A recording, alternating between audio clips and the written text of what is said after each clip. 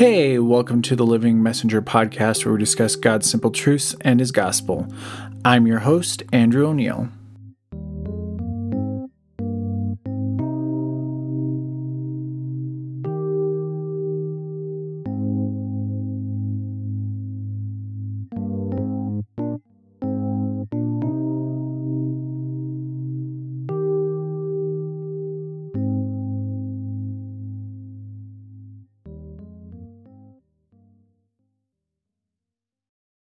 Hey guys, welcome back to the podcast. I'm happy to be back.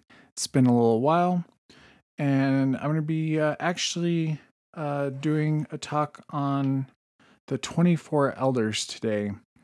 I'm actually presenting this as a sermon tomorrow for my church, and I thought I'd kind of review it and go over it tonight on the podcast. And so give me a little review for tomorrow as it will be my first sermon. So a couple months ago, I started studying Revelation, and I kept reading about the 24 elders, and I was just intrigued by the 24 elders. I've never really heard of them before. I mean, I've heard of them, but it never really struck me who are the 24 elders, what do they do, what are their purpose. So I started studying around, trying to read a few different things, and I came across a series by Pastor Stephen Bohr. It's a 6-part series, and it goes over everything 24 elders. And I thought it was really good because it's not something you really hear about, and I think the message is clear. This is really a story about salvation. It's a story about God does everything for a purpose, and that the works of Ellen G. White, the writings, she was inspired, and the Bible and Ellen G. White go together, and there's no doubting that. So, without further ado, let's get started with the 24 elders. So, do we know what was happening in heaven before and after Jesus' resurrection? I believe we do if we read Revelation 4 and 5. It will give us a kind of a glimpse into that picture. So let's go there first, and we're going to read those chapters and just kind of go through each verse one by one. All right, Revelation 4:1. After these things I looked, and behold, a door standing open in heaven, and the first voice which I heard was like a trumpet speaking with me, saying, "Come up here, and I will show you things which must take place after this." Now, you have to notice, what is this door? Where is it leading to? Is this just a door in heaven? Is it leading to heaven? It's a door in heaven, right? Because the door is standing open in heaven. It's not into heaven, not to heaven, but in heaven. So let's go ahead and continue reading. Revelation 4:2. Immediately I was in the Spirit, and behold, a throne set in heaven, and one sat on the throne. So being in the Spirit means John is in vision here. And we know someone is sitting on the throne. One sat on the throne. So who is this person who sat on the throne? If we read Revelation 3:21, it says, "To him who overcomes, I will grant to sit with me on my throne, as I also overcame and sat down with my Father on his throne." So the Father is the one that's represented here because it's taking place before Jesus arrives. We'll get into that later because Jesus isn't present. So the Father is the one that's presented here on the throne. If we go on to Revelation 4:3, we're going to notice this is going to be the physical appearance now of who sat on the throne. "And he who sat there was like a jasper and a sardius stone in appearance. And there was a rainbow around the throne in appearance like an emerald." Now, jasper and sardius are deep red stones, meaning God is surrounded by fire. And what does a rainbow represent? It's a mixture of justice and mercy. So the door of mercy is still open, right? And let's continue to verse 4. "Around the throne were 24 thrones, and on the thrones I saw 24 elders sitting, clothed in white robes, and they had crowns of gold on their hands." So here we have a description of the 24 elders. And we're going to skip verse 5 here and go on to verse 6. "Before the throne there was a sea of glass like crystal, and in the midst of the throne and around the throne were 4 living creatures, full of eyes in front and in back." So here we have a description of these creatures. A better translation of the four living creatures are living beings. And we're going to get into who are these living creatures. So let's go on to Revelation 4:8. The four living creatures, each having 6 wings, were full of eyes around and within. And they do not rest day or night, saying, Holy, holy, holy, Lord God Almighty, who was and who is to come. So here we have description of them further. So they have 6 wings and sing, Holy, holy, holy. So there is another description of this in Isaiah 6:1-3 that will give us a little more insight as to who they are. In that year, that King Uzziah died, I saw the Lord sitting on a throne, high and lifted up, and the train of his robe filled the temple. Above it stood seraphim. Each one had 6 wings. With 2 he covered his face, with 2 he covered his feet, with 2 he flew. And one cried to another and said, Holy, holy, holy is the Lord of hosts. The whole earth is full of his glory. So this is exactly the description we see in Revelation, right? And what is Isaiah saying? It's seraphim. Now, what is seraphim, or who is seraphim? Seraphim is technically another term for a high-ranking angel, okay? So let's go on to verse 5. And from the throne proceeding lightnings, thunderings, and voices, 7 lamps of fire were burning before the throne, which are the 7 spirits of God. So here we have the throne room, and there's lightnings and thunderings and voices, and 7 lamps of fire were burning before the throne. Where have we heard 7 lamps of fire before? In the Old Testament, in the sanctuary, right? So where in the sanctuary was the 7 lamps of fire? It's the lampstand, right? It's in the holy place. So is it possibly this is taking place in the holy place? Let's read some more verses just to make sure we can confirm this. Revelation 5:8. Now when he had taken the scroll, the 4 living creatures and the 24 elders fell down before the Lamb, each having a harp and a golden bowls full of incense, which are the prayers of the saints. Where was the incense offered in the sanctuary? In the holy place, right? So again, another fact that this door is leading into the sanctuary of the holy place in heaven. So who are the 7 spirits of God? Are there 7 Holy Spirits? No, of course not, right? But the number 7 represents totality or fullness. So the Holy Spirit is present in all his fullness there with God the Father and the 24 elders and seraphim or beings or creatures. Okay? So let's go on to verse 9-11. Whenever the living creatures give glory and honor and thanks to him who sits on the throne, who lives forever and ever, the 24 elders fall down before him who sits on the throne and worship him who lives forever and ever, and cast their crowns before the throne, saying, You are worthy, O Lord, to receive glory and honor and power, for you created all things, and by your will they exist and were created. So what are we singing here? This is a song to the Creator, the Father, right? Because he has created all things. And we're going to notice that another song at the end of chapter 5, that's going to be a song to the Redeemer, all right? So after reading this, what is exactly going on here, right? We see this scene here in the holy place. Where is Jesus in all of this? And where are the angelic hosts? They are not present, right? So we're going to read chapter 5 and figure out what exactly and when they come into scene here. So let's go ahead to verse 1. And I saw in the right hand of him who sat on the throne a scroll written inside and on the back sealed with 7 seals.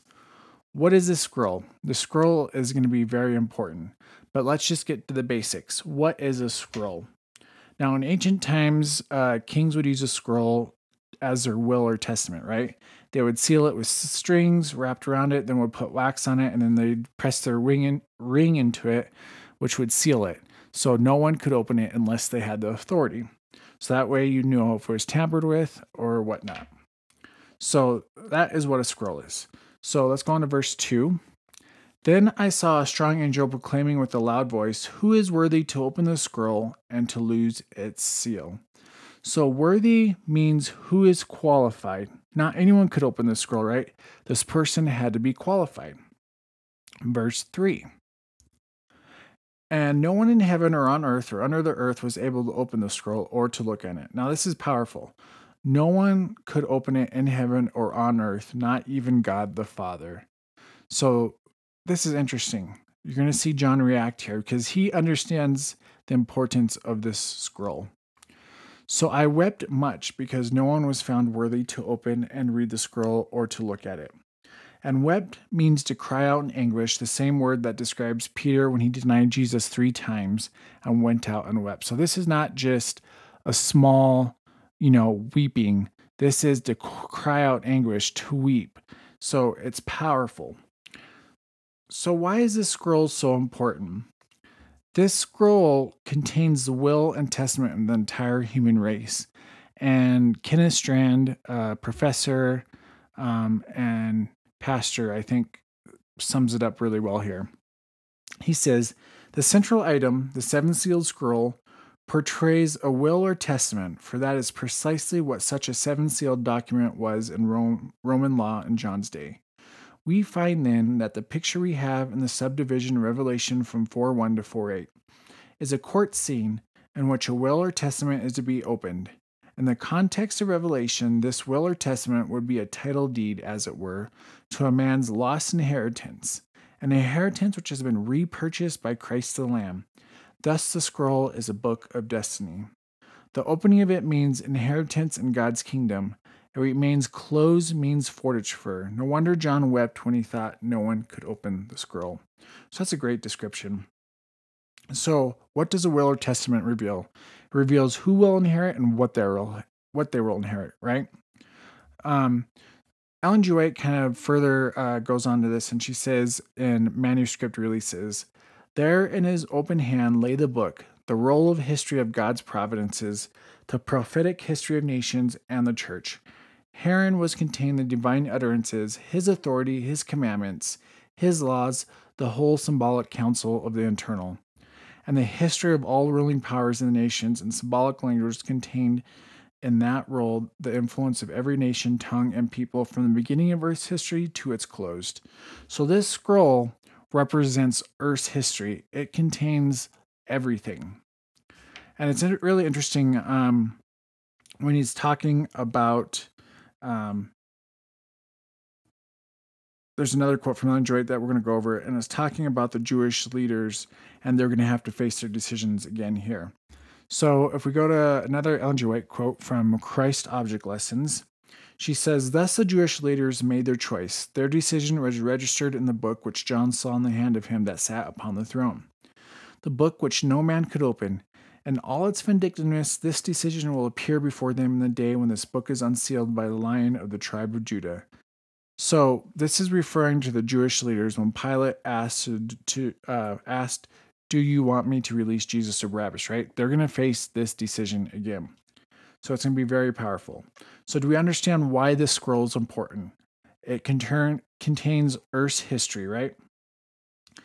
And it's going to release who is able to go to heaven and who is not able to go to heaven. So let's go ahead and read Revelation 5:5. But one of the elders said to me, do not weep. Behold, the Lion of the tribe of Judah, the root of David, has prevailed to open the scroll and to loose its 7 seals. So it has prevailed, right? Which gives them the ability to lose its seal. Now we're going to see, now Jesus suddenly appears here. In verse 6, and I looked, and behold, in the midst of the throne and the 4 living creatures, and in the midst of the elders stood a lamb as though it had been slain, having 7 horns and 7 eyes, which are the 7 spirits of God sent out into all the earth.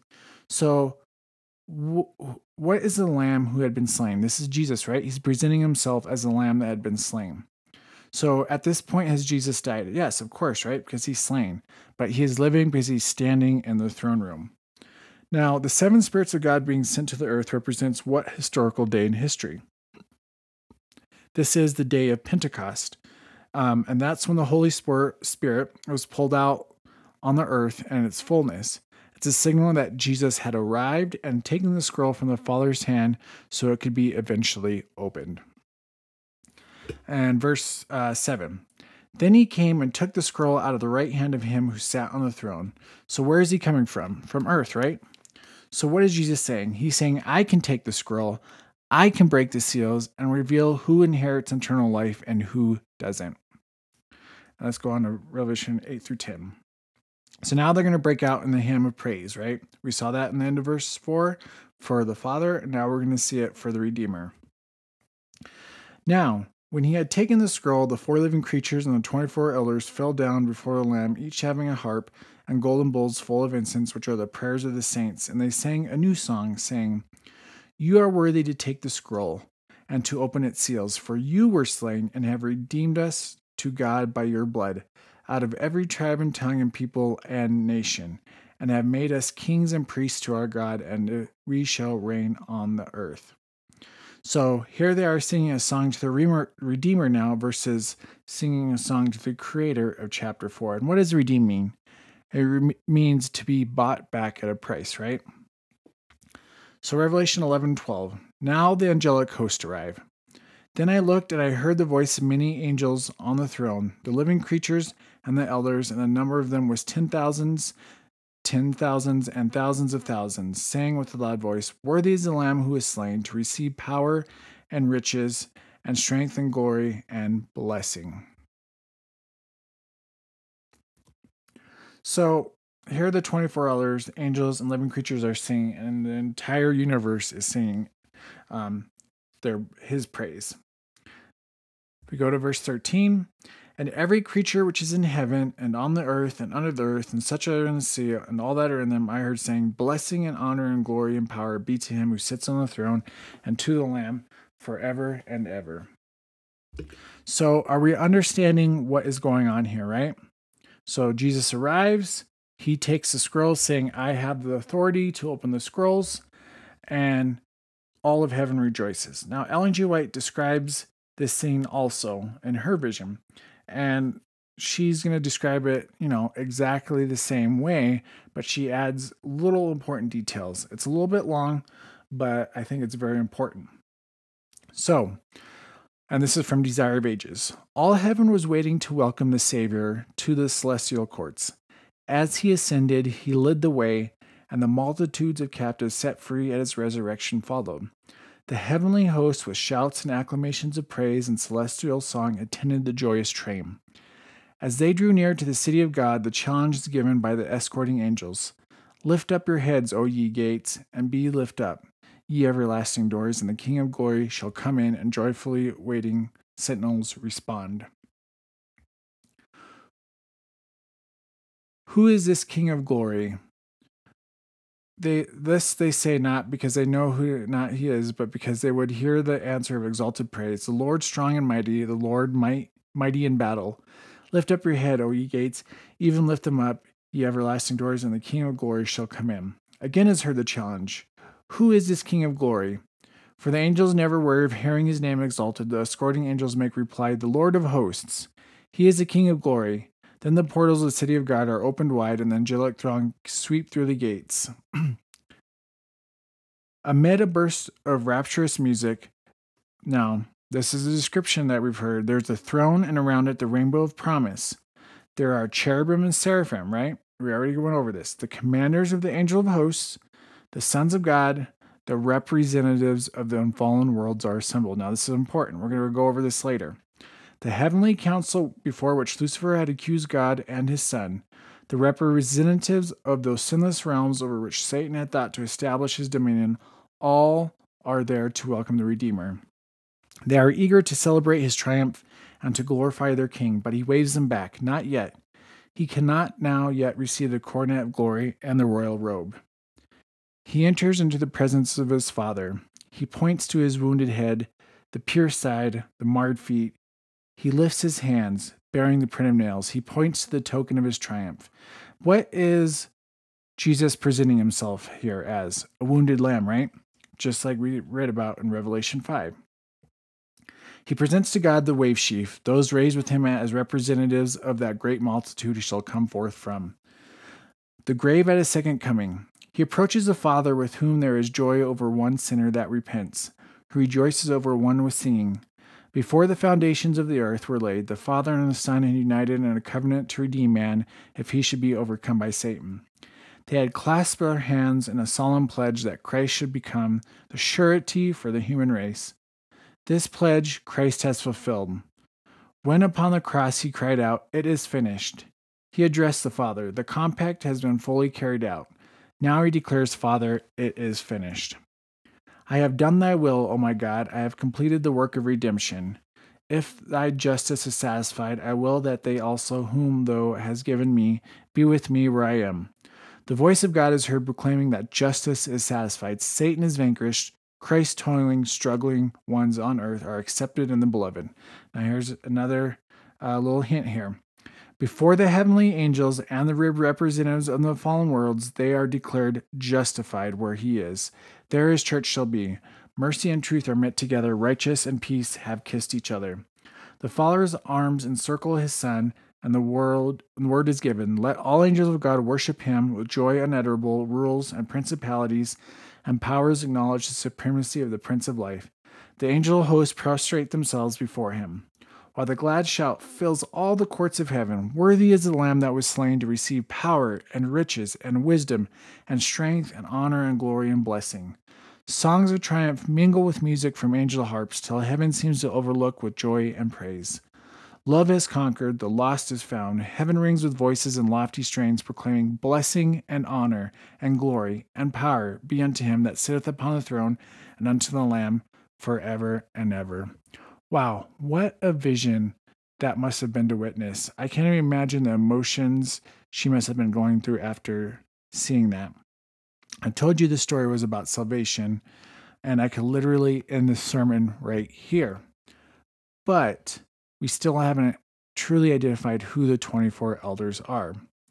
Now, I'm going to say traditionally, Adventists have believed that the 24 elders are those that were resurrected with Christ during the resurrection. But that's not possible because in Revelation 4, before God arrived to the throne room, the 24 elders were already present, correct? So I'm not saying this definition of the 24 elders, or I guess description of them, may not be 100% perfect, but I do believe it is probably the best description of them, of who they are. So let's go ahead and read Job 38, 4 through 7. So God here is asking Job a series of questions. Where were you when I laid the foundations of the earth? Tell me if you have an understanding. Who determined its measurements? Surely you know. Or who stretched the line upon it? To what were its foundations fastened? Or who laid its cornerstone? When the morning stars sang together and all the sons of God shouted for joy. So what are we talking about here? We're talking about the creation story, right? This is creation here. So at the beginning of creation, the morning stars and sons of God shouted for joy. So the morning stars and sons of God existed before creation, correct? So, and another thing we want to notice is that the morning star and the sons of God are synonymous, meaning they mean the same thing, right? So in Hebrew language, I guess they often do where they will start a sentence and describe one thing with a word, and then they'll end it reinforcing that, but with a different word, but means the same thing. It's a common thing they do in the Hebrew language. But does the Bible tell us who the morning stars represent? Let's read Revelation 12:4. His tail drew a third of the stars of heaven and threw them to the earth. And the dragon stood before the woman who is ready to give birth to devour her child as soon as it was born. So, what are we talking about here? What is the tail referring to, and who is the dragon? It's the dragon's tail, right? And what does the dragon represent? The dragon represents Satan. And we know that Satan drew the third of the stars, angels of heaven, right, to earth. So we know that this represents angels. And so sons of God would also represent angels. Now, let's see what Ellen G. White says here. And this is from The Great Controversy. The scriptures declare that upon one occasion when the angels of God came to present themselves before the Lord, Satan came also among them, now to bow before the eternal king, but to further his own malicious designs against the righteous. For the same object, he is in attendance when men assemble for the worship of God. So did we hear that? The scripture declared that upon one occasion when the angels of God came to present themselves before the Lord, Satan came also among them. Now she's referring to Job 1:6. Now let's see what Job 1:6 has to read. Ellen G. White is quoting angels of God. So Job 1, 6 and 7 says, Now there was a day when the sons of God came to present themselves. The Bible saying sons of God, Ellen G. White saying angels of God. So she's just simply describing what she's seeing, right? So she sees it as an angel to present themselves before the Lord, and Satan also came among them. And the Lord said to Satan, From where do you come? So Satan answered the Lord and said, From going to and fro on earth and from walking back and forth on it. So some things to note here. Sons of God, did they dwell there? No, they did not. It says they came, right? And why is Satan present? And where does he come from? Satan says he comes from Earth, the planet he represents, correct? Is it possible the sons of God also came from planets that they represent? We're going to get a little more into this. First, let's read Job 2, 1 and 2. This is another example. Again, there was a day when the sons of God came to present themselves before the Lord, and Satan came also among them to present himself before the Lord. And the Lord said to Satan, From where do you come? Satan answered the Lord and said, From going to and fro on the earth and from walking back and forth on it. So what do we notice from this? It's the same thing as the first passage from Job we read, right? Sons of God left and they came back. Satan came from the earth going to and fro. So what is going on in these scenes? This is God operating a democratic system and allows input from others. He is not a dictator. A better story to kind of represent this is the story of Ahab. Now, to give you some context, before I read 2 Chronicles, King Ahab had a meeting with King Jehoshaphat. And they were having this meeting. Ahab was a bad king. Jehoshaphat was a good king. And Ahab suggested that they should join forces together to attack their common enemies. Great idea, right? So what Ahab did is he gathered 400 false prophets to tell him what they should do. They all said, Go to war and you will gain a great victory. But Jehoshaphat wasn't convinced. He asked if he had a prophet of the Lord. Ahab said, Of course I do, but he's in prison because he keeps preaching false or bad things I don't want to hear. So Jehoshaphat said, Bring him here. I want to hear what he has to say. So Micah the prophet comes, and in 2 Chronicles 18 through 22, we're going to hear his response. Then Micah said, Therefore, hear the word of the Lord. I saw the Lord sitting on the throne, and all the hosts of heaven standing on his right hand and on his left. Again, exactly the scene that we're talking about, right? And the Lord said, Who will persuade Ahab, king of Israel, to go up, that he may fall at Ramoth Gilead?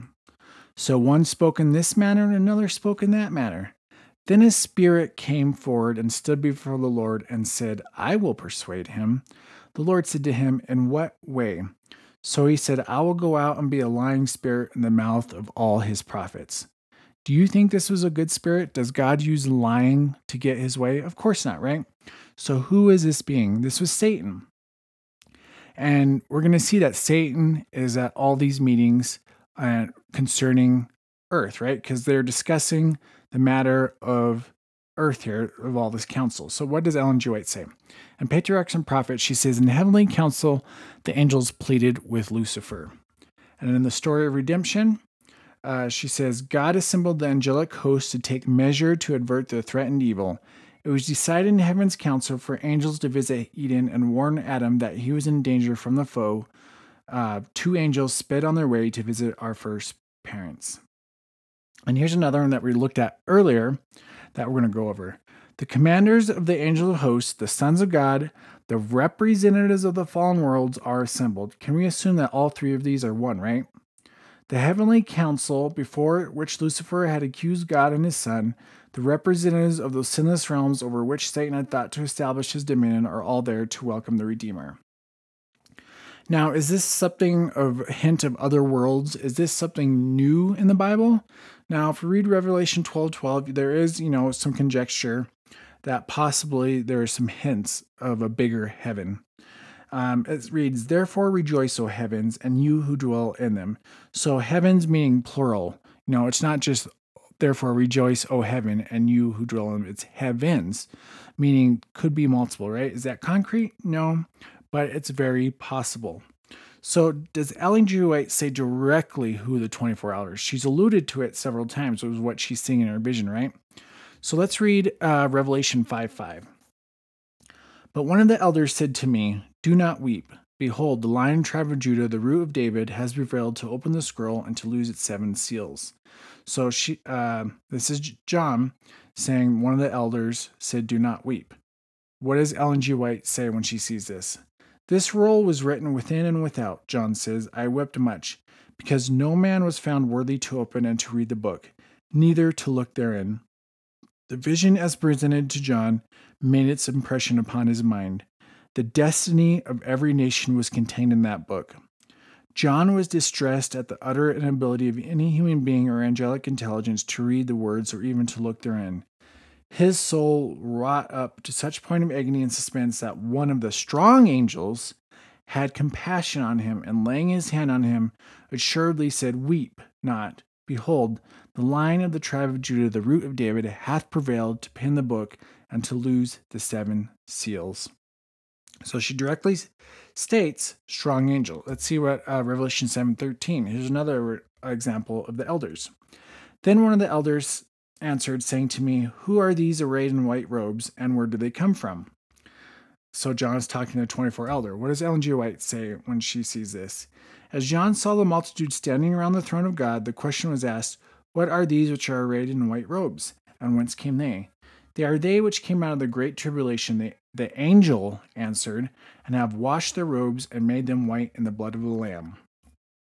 So Ellen G. White confirms the 24 elders are one of the strong angels. So question, why was Satan attending these meetings, and what right does he have? Let's look at Luke 4:5-7. Then the devil, taking him up high in a mountain, showed him all the kingdoms of the world in a moment of time, and the devil said to him, "All this authority I will give to you, and their glory, for this has been delivered to me, and I give it to whomever I wish. Therefore, if you will worship before me, all will be yours." So, why does the devil have authority on earth? Because Adam delivered it to him in the Garden of Eden, right? So, if Adam and Eve never sinned, would Adam be Earth's representative in these council meetings? Yes, of course he would have. Satan would have never been allowed at these meetings. So, question. If Adam is our Earth's representatives, and we're saying that the other planets are also represented by strong angels, why do we have a human representative? What makes us so different? And that is because God's plan was different than any other planet in the universe. Let's see what Ellen G. White has to say about this. And this is from Sons and Daughters of God. "All heaven took a deep and joyful interest in the creation of the world of man." So this is all heaven took an interest in this. Human beings were a new and distinct order. So this is something never done before. They were made in the image of God, and there was the Creator's designs that they should populate the earth. So we were designed to populate the earth. We're going to expand a little more upon that. They were to live in close communion with the heaven, receiving power from the source of all power, upheld by God. They were to live sinless lives. So, what separates us from the other planets? Is it possible that we are the only ones able to procreate? The Bible tells us that we were created a little lower than the angels, right? But once we passed the test and earned our salvation, we would repopulate heaven and fill the vacancies left by Satan's angels. And Ellen G. White's going to say that here. This is from The Truth About Angels. "God created man for his own glory, that after test and trial, the human family might become one with the heavenly family. It was God's purpose to repopulate heaven with the human family." And let's read 2 more.